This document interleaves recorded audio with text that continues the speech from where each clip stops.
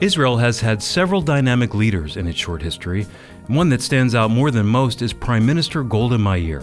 Today, we're going to spend time looking at her life by bringing in author and biographer Ann Atkins. This is the Friends of Israel Today. I'm Steve Conover, and with me is our host and teacher, Chris Katulka. God used Golda Meir, an influential leader, during Israel's rebirth and to lead the country as prime minister through one of their darkest moments. And as Steve just mentioned, author Ann Atkins will join me today to talk about Golda's true grit. And then I want to share with you a story. It's a story about a dangerous undercover mission Golda Meir went on for the sake of peace with one of Israel's Arab neighbors. And then apples of gold. So I was thumbing through the news and I saw that Israel reached out to Saudi Arabia recently requesting a direct flight to the Gulf Kingdom for its Israeli Muslim population. Now, currently there are about 6,000 Israeli Muslims that make Hajj to Mecca every year, and they're forced to make that 1,000-mile journey by bus through Jordan and through the Arabian desert.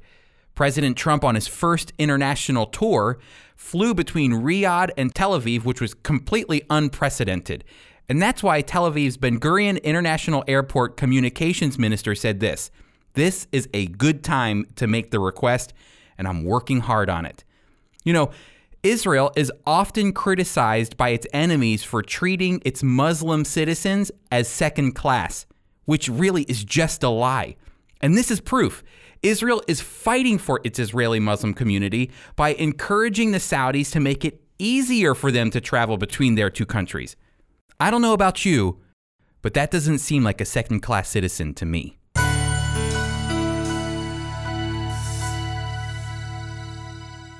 For the program today, we're looking at an influential player in the history of the rebirth of the State of Israel and really the continued existence of the state.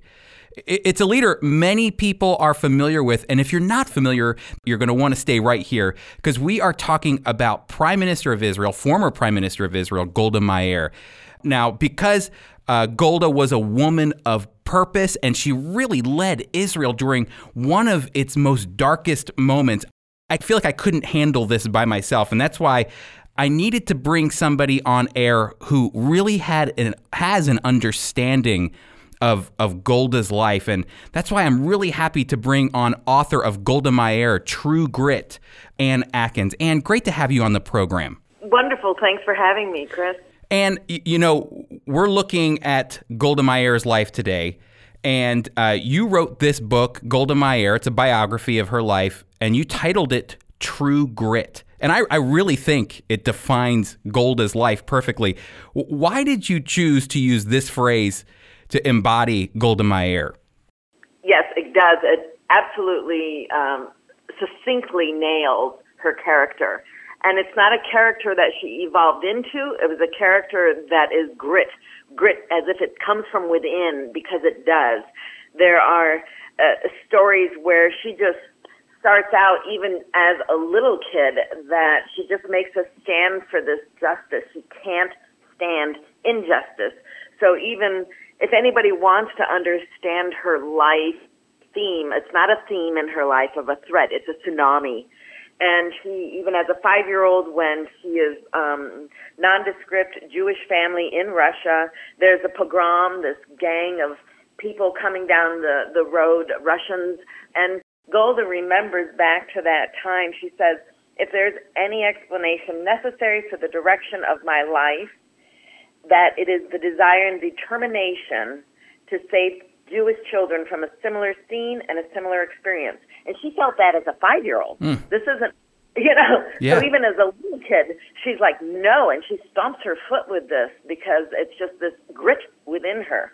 So True Grit was the only title I could have. How does that true grit get worked out in how she entered into the political realm? And we're talking about a woman in the 1940s in Israel that's sitting in the chair during the Declaration of Independence when David Ben-Gurion was there. How did that true grit get her from point A to point B? For one thing, it needs to always be understood she did not wake up with some political aspiration of, I'd like to be a prime minister someday.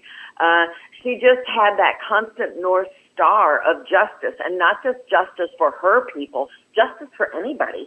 And that desire for that North Star of justice then kept leading to bigger and bigger decisions and bigger influence. So her influence as she decides, no, I'm going to move to what at the time is the Palestine Mandate because she wants to be a part of this. And then that gets her within the inner circle of David Ben-Gurion, which then is what leads her to being a signer of that Declaration of Independence. But she stands up to anybody when they would try and fudge around any kind of stuff. She'll stand up to her own Jewish people. Yeah. They, at one point when there was the law of return and you've got 2,000 immigrants a day sometimes showing up at shores of Israel, which is like 2,000 people a day showing up in the size of New Jersey. Wow. This is after World War II. And some of the Jewish people are like, whoa, this is too many. We need to kind of hold back on this. We can't handle it. And Golda just looks at them and says, no. Without these people, there's no reason for us to even be here. She would not even let her people pull back on that. And it was a horrendous strain on their economy, of course. Would you say Ben-Gurion, who was a tough guy himself, would you say he kind of saw that true grit in Golda and entrusted into her a lot of power in the early stages of the State of Israel? Absolutely, and that's where he has that famous quote that Golda doesn't necessarily like, but because he's now appointed Golda to be foreign minister, and which is a much more abstract. It's like our Secretary of State. And so a lot of the men were not happy with this. They were thinking, oh, no, it should be somebody else. And that's when Ben-Gurion then makes that statement that a lot of people know, she's the best man in my cabinet. Oh, gosh, you got to love that. That's good. Hey, when we're talking about Golda, not only was there for the independence of the State of Israel, later on, 1973, she is now the Prime Minister of Israel, Israel's fourth Prime Minister, and she is watching as her state could potentially see its demise with the Yom Kippur War. How did she handle herself in those moments of darkness in Israel's history? It was a horrendous world-scale balancing game. Her grief that she did not choose to have a preemptive strike like in the Six-Day War. But at the time, she had to balance out Russia wanting to have their influence in the Arab countries, the United States wanting to keep their influence with the Arab countries, all because of oil. And yet, so then, Israel was being used as a pawn in the games of these two big players. And they were, of course, threatening, we won't sell you arms if you do a preemptive strike. So therefore, the Yom Kippur War got off to a very bad start, and luckily they won. The point, though, with this, of how she handled it, was there was a time afterwards when her people, Israel, they're furious with her. They blame her for it, even though she was exonerated through, a court system. There's a time when they're having a big protest. 5,000 people are out there burning an effigy of Golda.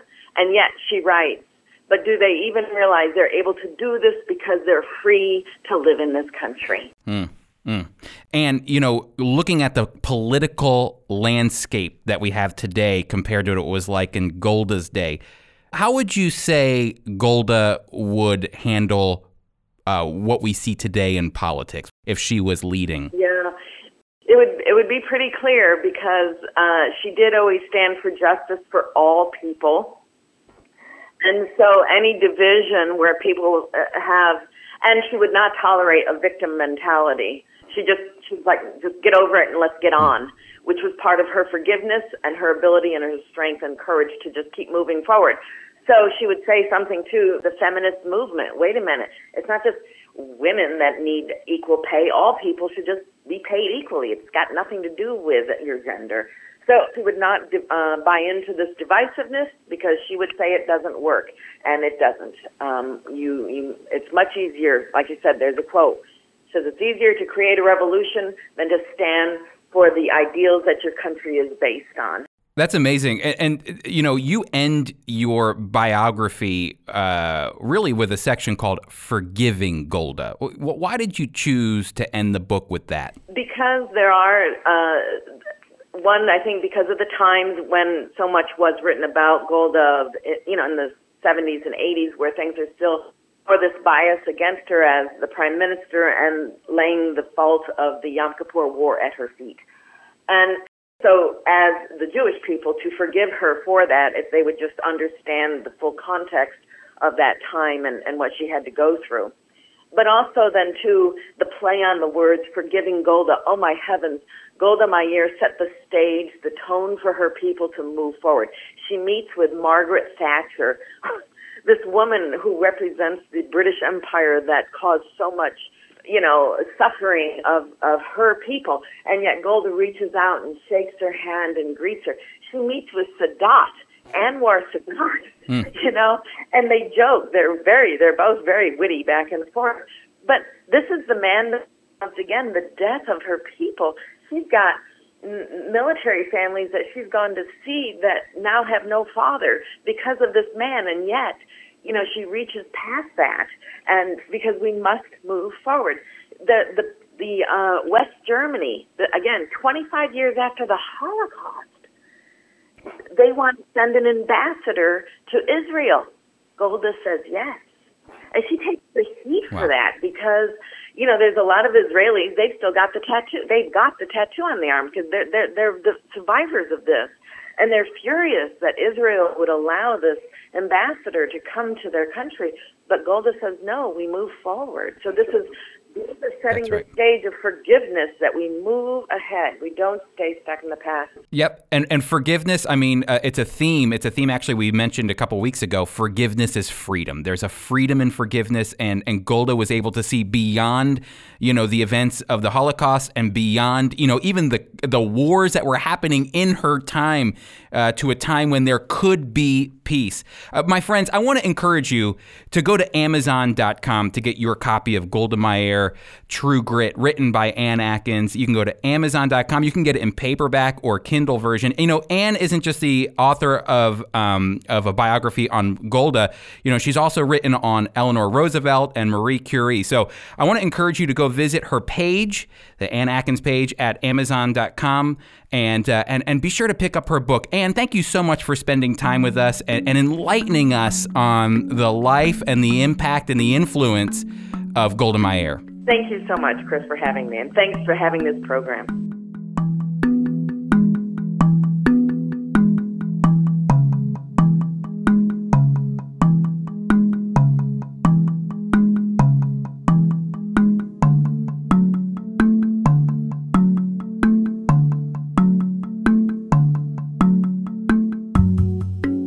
And the Lord said to Abram, "Lift your eyes now and look from the place where you are, northward, southward, eastward, and westward, for all the land which you see I give to you and your descendants forever."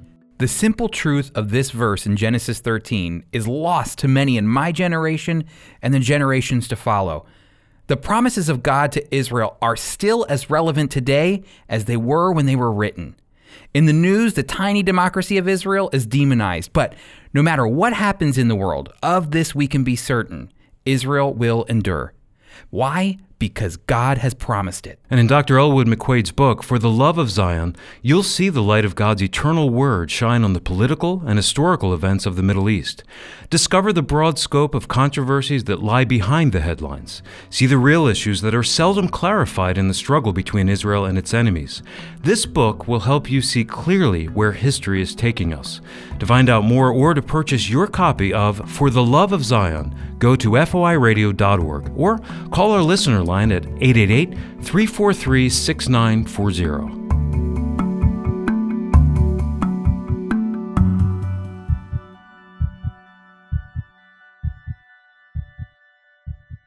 A few years ago, I was leading a tour to Israel, and our Israeli tour guide, Tito Andejar, who we've had on the program about a year ago, was sharing with the group how Israel has always had an attitude of peace toward its neighbors, even since they became a nation.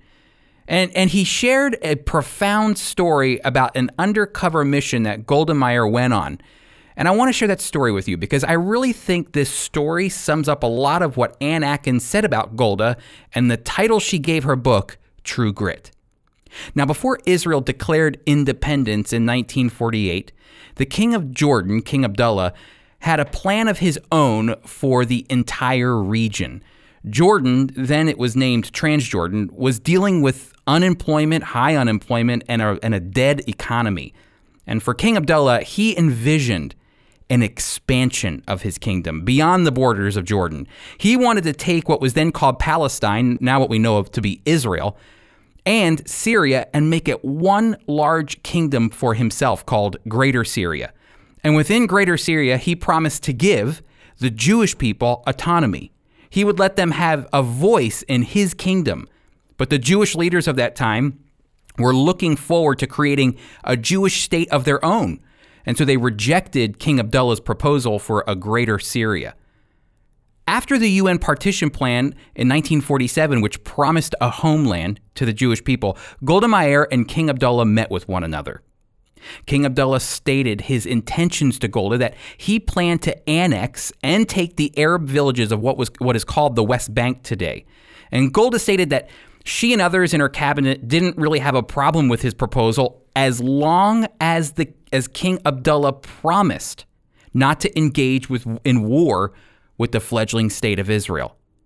And the king, he seemed to agree. But as the weeks went on, Golda Meir became weary of King Abdullah's promise.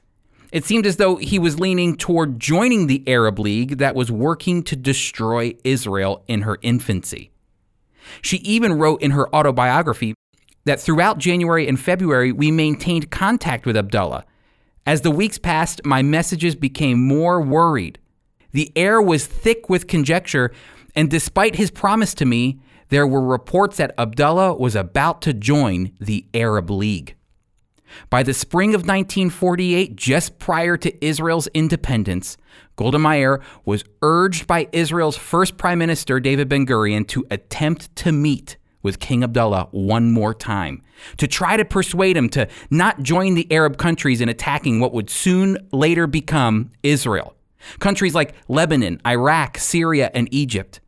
Ben-Gurion knew that if Jordan joins the Arab League, it will provide an open doorway for Iraq to march right into Israel. Word gets to King Abdullah that Golda Meir wants to meet with him, and he agrees.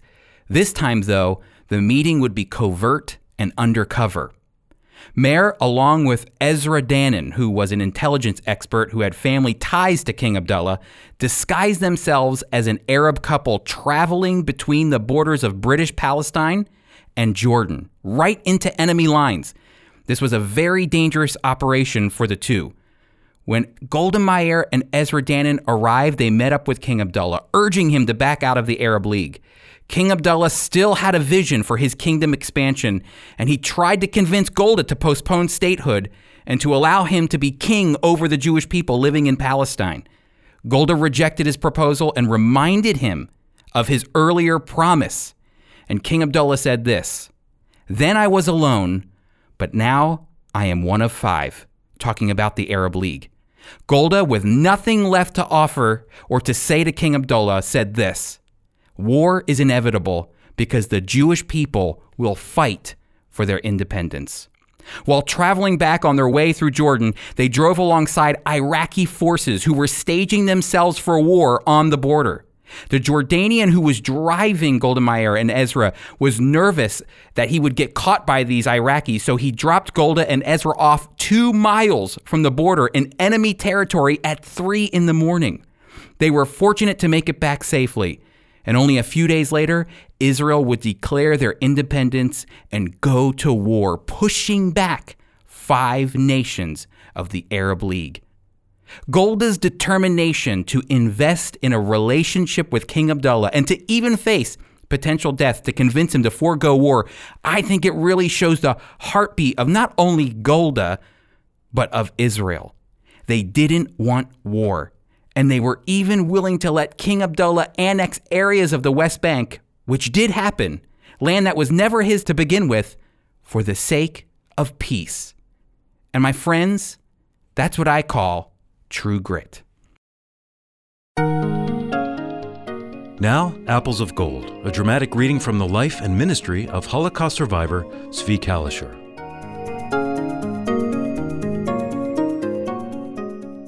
Recently, I was in the Orthodox section of Jerusalem when some young men recognized me and approached me. They were confident because their teachers were with them. "Tell us," one student said, "in which God you believe." "Why are you asking me such a foolish question?" I asked. Quickly, I read to them Deuteronomy chapter 6, verse 4, which they pray 3 times each day. "Hear, O Israel, the Lord our God, the Lord is one." They all were surprised because they thought those of us who believe in Jesus do not believe what the Bible says. "You call yourself religious," I said, "but you do not follow God. I follow God about whom it is written in the Bible." The teachers disliked what I said. "How can you say this?" I replied. "Whom do you worship? In all of your synagogues you have commentaries and books, but no Bibles. Then you come to me and ask me such foolish questions." One man replied, "But you know you obey this man about him. It is not written in the Bible." I'm very thankful we have come so far, and that you have given me this opportunity to show you where the Bible speaks about the Lord who came from Bethlehem. "Where is it written that this man came from Bethlehem?" someone asked. These questions made me so happy. I quickly read to them Micah 5:2. They started to write down the Bible verses I showed them. Then I turned to the teacher. "Please, read this passage of Isaiah 53. "No, this I will not read." "You will not read it because you're afraid of the truth. If you do not want to read it, I'll be happy to." But before I began, one of the Hasidic students said, "Give me the Bible and I will read it."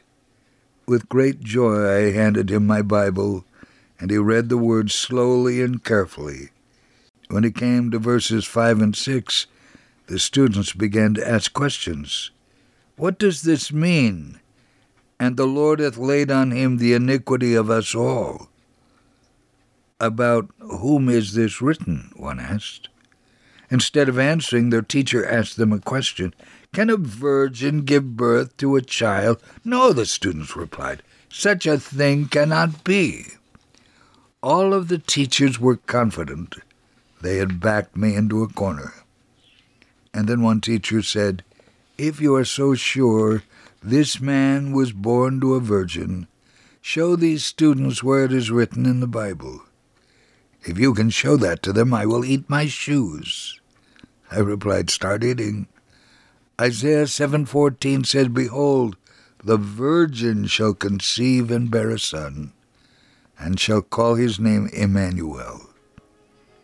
"Read it loudly so all of your pupils can hear," I said. But when he began, he stopped quickly. He was afraid to read the passage. Instead, he told the students, "We do not have time to continue. Let us go." But I would not let the students leave without hearing the truth. I handed the Bible to one of the young men, and he read the verse aloud. And as he read, everyone became still. They were so quiet. When he finished, I said to the teacher, "Good appetite."